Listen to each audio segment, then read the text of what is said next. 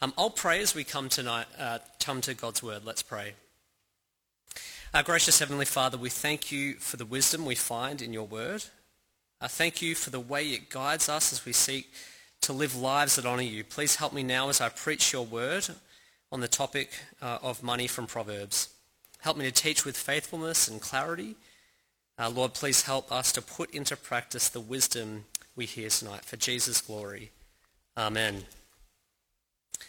I think we are living in a moment of time where many people are wanting wisdom in regards to money. Just this week, the Federal Finance Minister, Katie Gallagher, described the current financial situation of many households in Australia as being under enormous pressure. This comment came on the back of a 0.5 percentage point rise in the interest rates. And that means if you've taken on a mortgage of about $500,000, that could mean an extra $133 to your monthly repayments. And they are saying there are more interest rate rises to come. On top of this, we've now been warned that gas prices are set to soar due to a shortage in supply. And of course, we've all been feeling the huge increase in petrol prices. Cost of living is increasing in Australia. And some of you are going to be feeling these things more than others. So if you have a significant mortgage, you'll be feeling that rate rise this week. If you're more of a kind of 2-minute noodle eating student, you'll be feeling perhaps more the increased petrol prices or rising food cost. But I think many of us feel like we're living in a moment where our money just seems to be flying out of our bank accounts. In fact, Proverbs 23 verse 5, I think perfectly captures the feeling of this moment. As soon as your eyes fly to it, that is money, it disappears. For it makes wings for itself and flies like an eagle to the sky. I think many of us are looking around at the increased cost of living and thinking, my money kind of feels like it's growing wings and flying off. Money is on people's minds. And that's why this is a good time to think about what God says about money and to gain his wisdom on the subject. And in the Proverbs, we get God's wisdom on money. But God is more than a kind of divine financial counselor. He cares about your soul more than your bank account. And so while he does give you wisdom in how to manage your money well, he also warns you of the insidious temptation that comes with money. He tells you to honour him by being generous to others with your money. And he reminds you that true security is not found in money, but in his Saviour, Jesus. If we're going to think wisely about money in this current moment, we need God's wisdom. And there are 4 big pearls of wisdom that I kind of see God giving us in the Proverbs when it comes to money. I've grouped them into 4 points. Guard your heart, be a good manager, give generously, and make the right investment in Jesus. Now we're going to think about each one of those and actually what it looks like to apply that wisdom to our lives as followers of Jesus. But let's think about that first one. The wisdom of Proverbs tells us to guard our heart when it comes to money. From our earliest days, most of our hearts are gripped by the desire to have money and plenty of it. I was reminded of that this week when one of our daughters told me that she wanted to set up a kind of lemonade stand on the footpath so that she could, and I quote, make money more quicker. The $2 allowance that she was getting simply wasn't cutting it, and she needed a quick get-rich-quick scheme, it would seem. Now, money in itself is not a bad thing. In fact, it is a good resource from God that allows us to have enough food to eat, to secure a place to live, and to help others out. But like any other good gift, money can become an idol to us. Our theologian John Calvin described the human heart as an idol factory, something that has the unique ability to take a good thing and turn it into a God thing. Something that we believe will ultimately satisfy us, protect us, give us purpose, i.e. stuff that only God can do. But if you let money go from a good thing to a God thing in your heart, the wisdom of Proverbs is saying you're opening yourself up to all sorts of destructive perversion. And God wants you to avoid that. In the New Testament, the Apostle Paul speaks about the love of money being the root of all evil, causing people to wander from the faith and be pierced with many griefs. In the Proverbs, we see some of those griefs that come to a person who is in love with money and tries to get it in kind of wrong and ungodly ways. And so in Proverbs 15, verse 27, the one who profits dishonestly troubles his household, but the one who hates bribes will live. Again in Proverbs 13, wealth obtained by fraud will dwindle, but whoever earns it through labour will multiply it. See, dishonest or fraudulent gain often brings trouble to a person and their family, and in many cases it also leads to financial pain down the track when what they gained ends up dwindling away or being demanded back from them. You see that when a con artist gets busted and is prosecuted on the news. But sometimes you see it at a personal level too, don't you? Maybe you've experienced this in your love for money. You've decided not to notify Centrelink of a change in your circumstances, knowing that it would affect a particular payment that you've been receiving. And maybe you did get some easy but somewhat dishonest money there for a while, but in time Centrelink catches up with you and you're made to pay it all back, emptying your savings overnight. You see, we need to guard our hearts from letting our love of money justify dishonesty. Ill-gotten gain dishonours God and has the real potential to bring trouble and financial pain to your life. And it's not just you that it affects, is it? The Proverbs remind us that love of money can also bring grief upon other people, even those we're closest to. Proverbs 28:24 says, the one who robs his father or mother and says, that's no sin, is a companion to the person who destroys. See, the love of money is so insidious that it has the potential to make us do something so shameful as to rob from even our own parents. Now, this might happen in small ways when a teenager swipes $20 from mum's purse, but it can happen in big ways too when adult children manipulate elderly parents into giving them more money than they can afford to give. The Australian government found that financial exploitation is the most common form of elder abuse in Australia. And so I don't know about you, but I find it kind of chilling that the human heart is so sinful and so drawn to money that God actually feels it necessary to tell us not to rob from our own parents.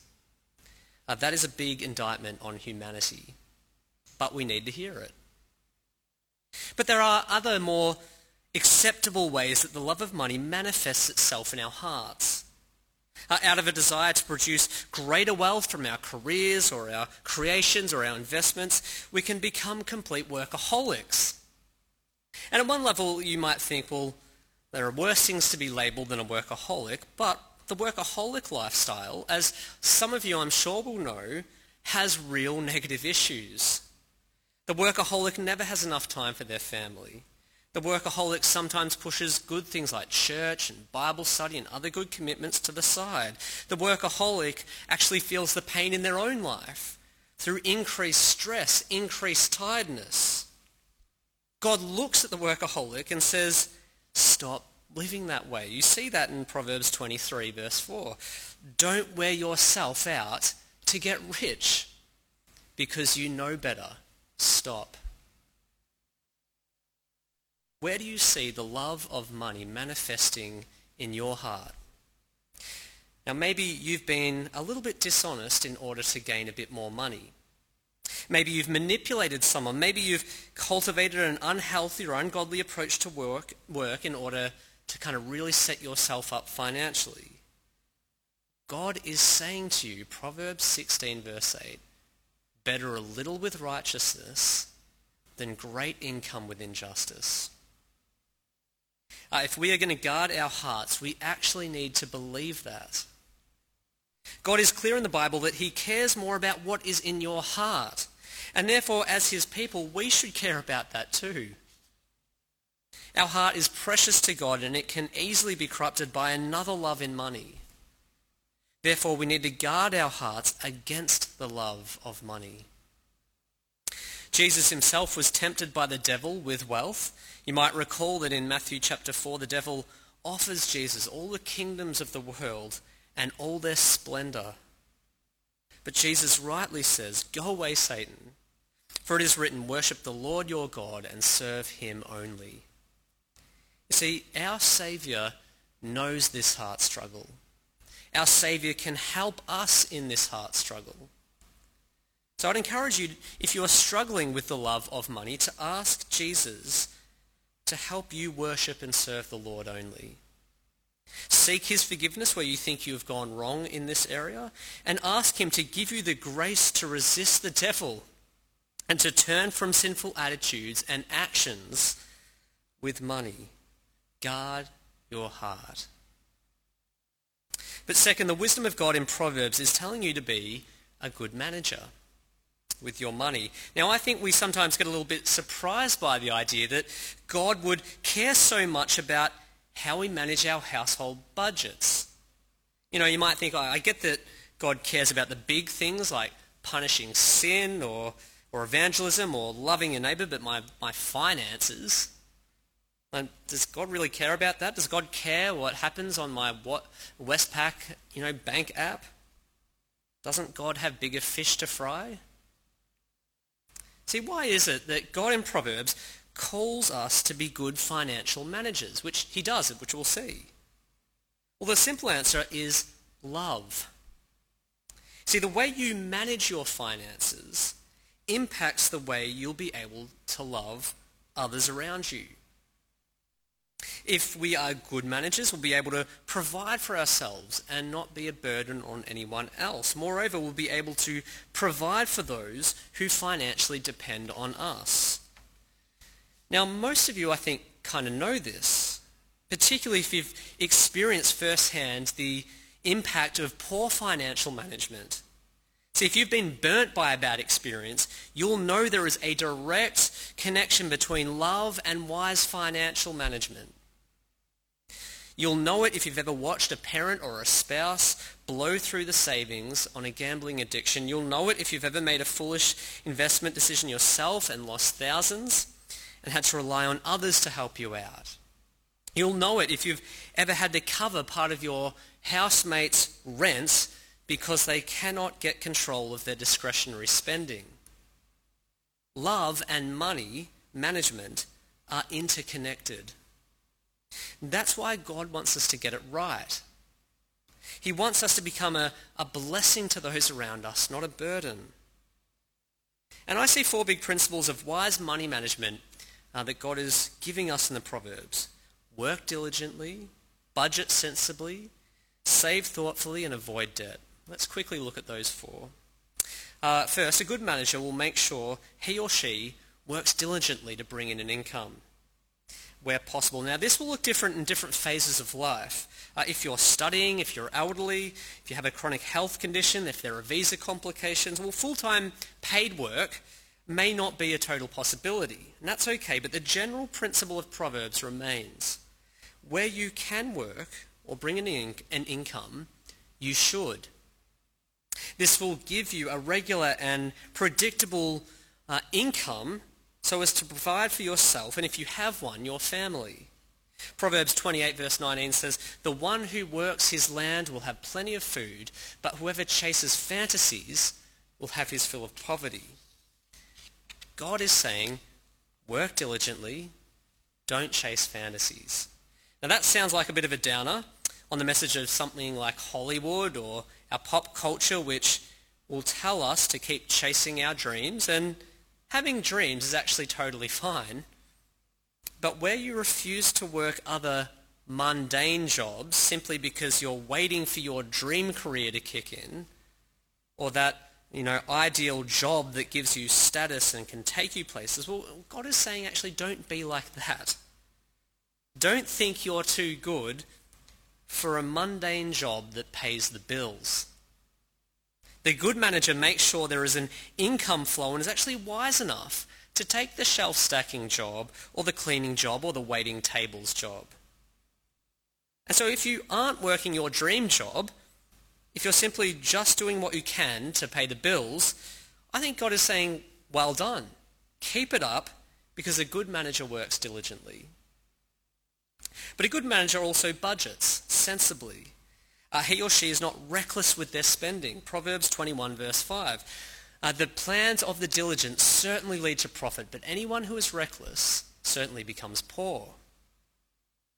A while back, Ruth and I did that thing where you look over 3 months' worth of bank statements to see what you've actually been spending money on and what levels of reckless spending have been present. And it can be very exposing, can't it, if you've ever done it? One too many lunches bought, a gym membership you thought was cancelled. It reminded us of our need to revamp our budget. Budgets help us rein in that excess and that reckless spending so that we actually steward God's resources to the best of our ability. Actually, which leads to the third practice of a good manager: save thoughtfully. Proverbs 21 verse 20. Precious treasure and oil are in the dwelling of a wise person, but a fool consumes them. See, where you can, God says, save, don't just consume. It's always tempting to blow part of our savings on that overseas trip or a new Apple gadget or a new outfit. And there is a place for some of those things, but we need to remember that the wise person takes saving seriously. They are ready for that future medical expense or car expenditure. The wise person does not needlessly spend simply because they want to enjoy more good stuff more regularly. And finally, the good manager avoids debt. Proverbs 22 verse 7, the rich rule over the poor and the borrower is a slave to the lender. In the ancient world, debt could literally put you in a position of slavery if you were unable to make your repayments.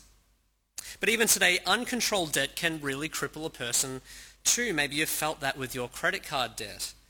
A number of Aussies perhaps are now feeling it with an enormous home loan that they have that they've taken out to buy property over the last year or two. See, some debt will be necessary in life, but the good manager will think carefully about how much they are willing to take on and avoid taking on too much debt. So there it is. Work diligently, budget sensibly, save thoughtfully, avoid debt. They are 4 ways that the Proverbs say you can be a good manager of your money. And because your financial decisions have an impact on other people in your life, these are actually 4 good ways you can demonstrate love to your neighbour as the Lord Jesus calls you to. See, the good manager seeks to contribute to their own needs and the needs of those who depend on them financially. And God cares about that. We see that in 1 Timothy chapter 5 where Paul says, if anyone does not provide for his own family, especially for his own household, he has denied the faith and is worse than an unbeliever. You see, it's difficult to lovingly provide or contribute to your household if you cannot manage your money well. Financial management is shaped by our attitude to the gospel. It is a means by which we love as God has first loved us in Jesus. I had to learn this the hard way when I first got married. I knew that Ruth and I were not totally on the same page with our finances when we first got married. I was a bit more blasé about the whole topic. But I thought, well, we've got most things covered in our relationship, doing pretty well, so that side of things, that'll just sort itself out. But I was mistaken. That was one of the biggest issues we had to work on in our first year of marriage. We were on a pretty low income, and with me dragging my feet on doing a budget and failing to take the time needed to talk through financial issues, it caused unnecessary stress to Ruth. I had to learn that doing a budget and sticking to a budget was actually an act of love to my wife. How is your money management affecting those around you? Housemates, spouses. Where might you need to change in the way you love through your money management? Maybe it means just getting a job, a more regular job to bring in some income to help support yourself. Maybe you need to think about implementing a budget. There are plenty of places you can find help with that. Maybe you need to reevaluate and seek some financial advice as to whether taking out a huge loan at this point in time is actually the best decision. Be a good manager, for that allows you to love others and give generously, which is our third big point. The wisdom of Proverbs when it comes to money is saying give generously to those in need. Proverbs 22 verse 9. A generous person will be blessed, for he shares his food with the poor. And Proverbs 3 verse 9. Honor the Lord with your possessions and with the first produce of your harvest. Generosity is a blessed thing in God's eyes.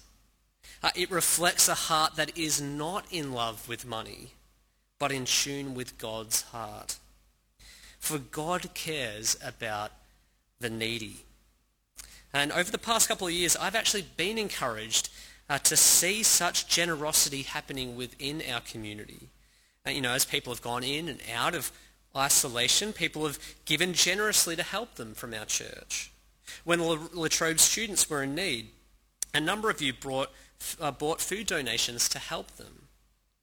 And even just this week in our family's been in isolation from COVID, been feeling sick, a bit claustrophobic, but we've been encouraged by the generosity others have shown to us in our moment of need.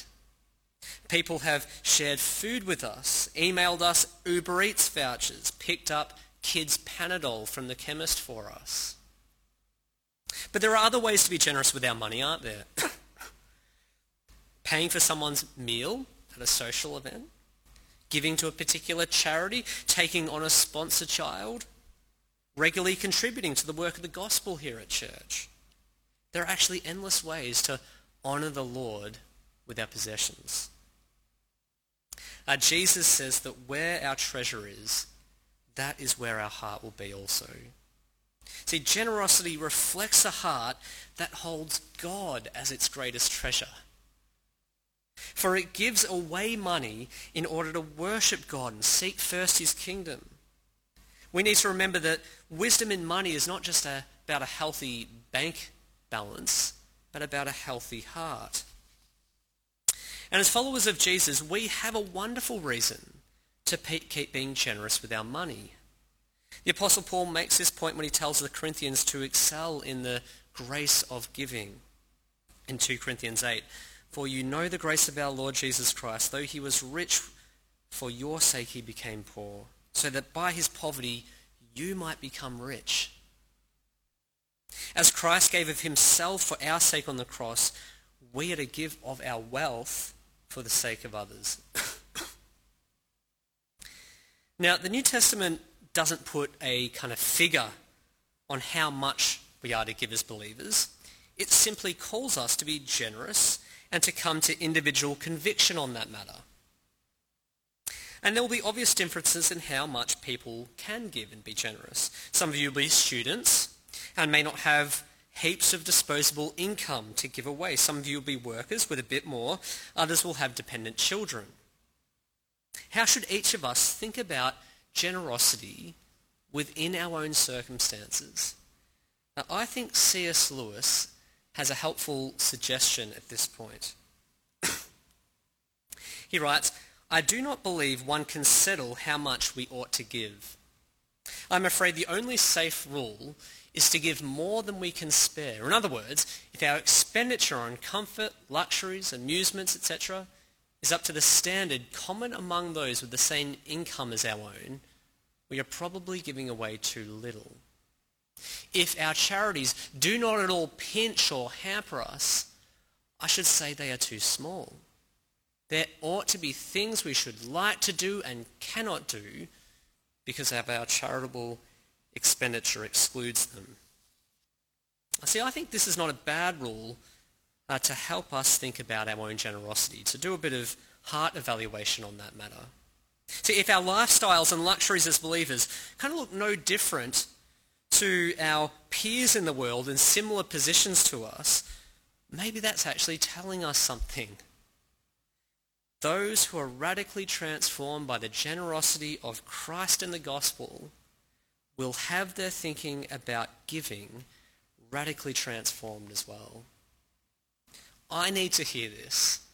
Perhaps you need to hear that too. Give generously. And finally, the wisdom of God in Proverbs calls us to make the right investment in the Lord. For that is where real security, real protection is actually found. There is a moment in the movie Titanic where the ship is going down and the wealthy Sheldon Hockley seeks to kind of bribe his way onto one of the lifeboats. And the officer in charge of the lifeboats, who had initially taken his bribe, throws his money back at him and just says, "Your money can't save you any more than it can save me." That is basically what the Proverbs is saying about money as well. Your money cannot save you any more than it can save me. You see, money will not protect you from the greatest problem of death and the just judgment of God. It can't save us in that ultimate sense. As Proverbs 11:4 says, riches do not profit in the day of wrath, but righteousness delivers from death. The Bible is clear that all of us will have to stand before God one day. All of us will have to give an account for every thoughtless deed we've done, wicked act, selfish decision we've made. All of us will be brought to account for the way we have rebelled against God and his rule in our lives.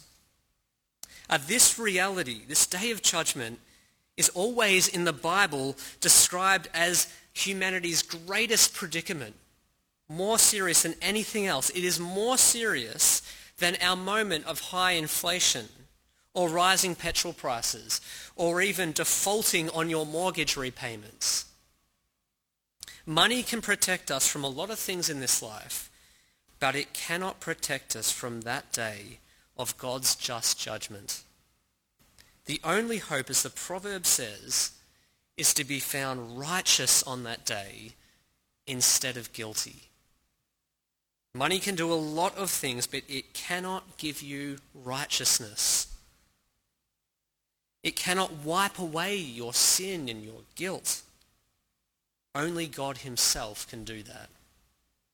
And the New Testament tells us that in Jesus Christ, God has mercifully done that for you. The Apostle Paul says that in the good news of Jesus, the righteousness of God is revealed. A righteousness that comes not by our own works, but is through faith in Jesus Christ, the one who died for your sins and rose again.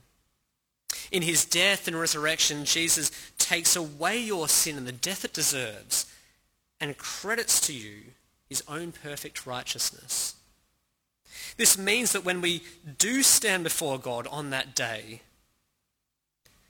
we will have the righteousness we need to deliver us from death, the righteousness of our Lord Jesus.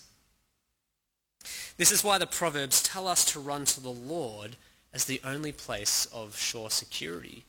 The name of the Lord is a strong tower. The righteous run to it and are protected.